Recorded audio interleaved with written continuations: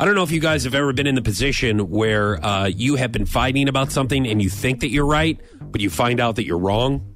I can't relate, but continue. Or if you're vulnerable enough, this is a very important part of the equation, to admit that you have, you're wrong.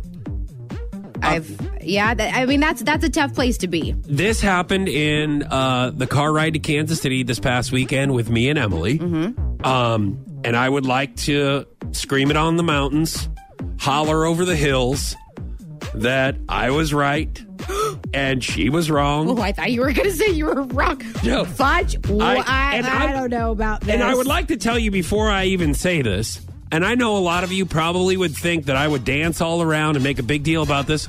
I don't, because I already knew that I was right. Oh, my God. You're such an ass. And I know a lot of times, and a lot of counselors will say this, and therapy will tell you it's not about winning and losing an argument.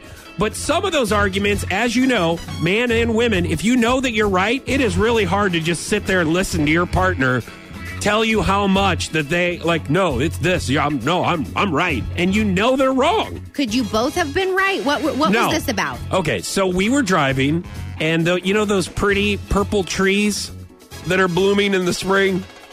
I mean, I guess. Have you noticed them? No. They're like violet in color, almost. Violet in color. Okay, those are redbuds.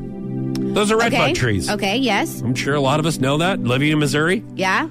And Emily's like, man, those are really pretty purple trees. I wonder what they are. And I said, well, they're redbuds. And she goes, ha, ha, ha. No, they're not. They're not redbuds. They're purple. Why would they be called redbuds? And I said, well, sometimes that happens. Sometimes that happens. Where people will say, confused. Yeah, or, there's a name for something that we've been calling something for 300 years. And that's just, maybe they were red at a certain time, or maybe somebody who named it was colorblind. I'm not quite sure. I mean, I don't know the history behind the name of redbuds. And I'm like, but they're redbuds. And she goes, no. They're like violet in color. She goes, I'm looking it up. She didn't say violet in color. Which kind of sucks. Like, I do. I get kind of down sometimes when everyone has the answers and then they can prove you wrong. And if they don't have the answer, they can just Google it and Yeah, but in this instance, I'm kind of glad she had Google. So I'm like, yeah, go ahead and Google that. Because I don't want to argue. And she goes, oh my gosh, you're right. They are redbuds. Oh my. And I could have been like, I'm sorry, what did you say? Or I could have done a little dance while I was driving. Could have, in the bomb. And while we were driving to Kansas City, you could be like, oh yeah, I told you. I didn't. What'd you say? I just said, well, you learned something today, didn't you? Oh, that's nice. And so, however, the rest of the ride and the ride back from Kansas City to Springfield, I did go, look at those pretty trees this time of year. I wonder what those are called, Emily. Do you know what those are called? Because the last thing I remember, the last time I looked, they weren't called violet trees. Oh, my God. They're called redbuds.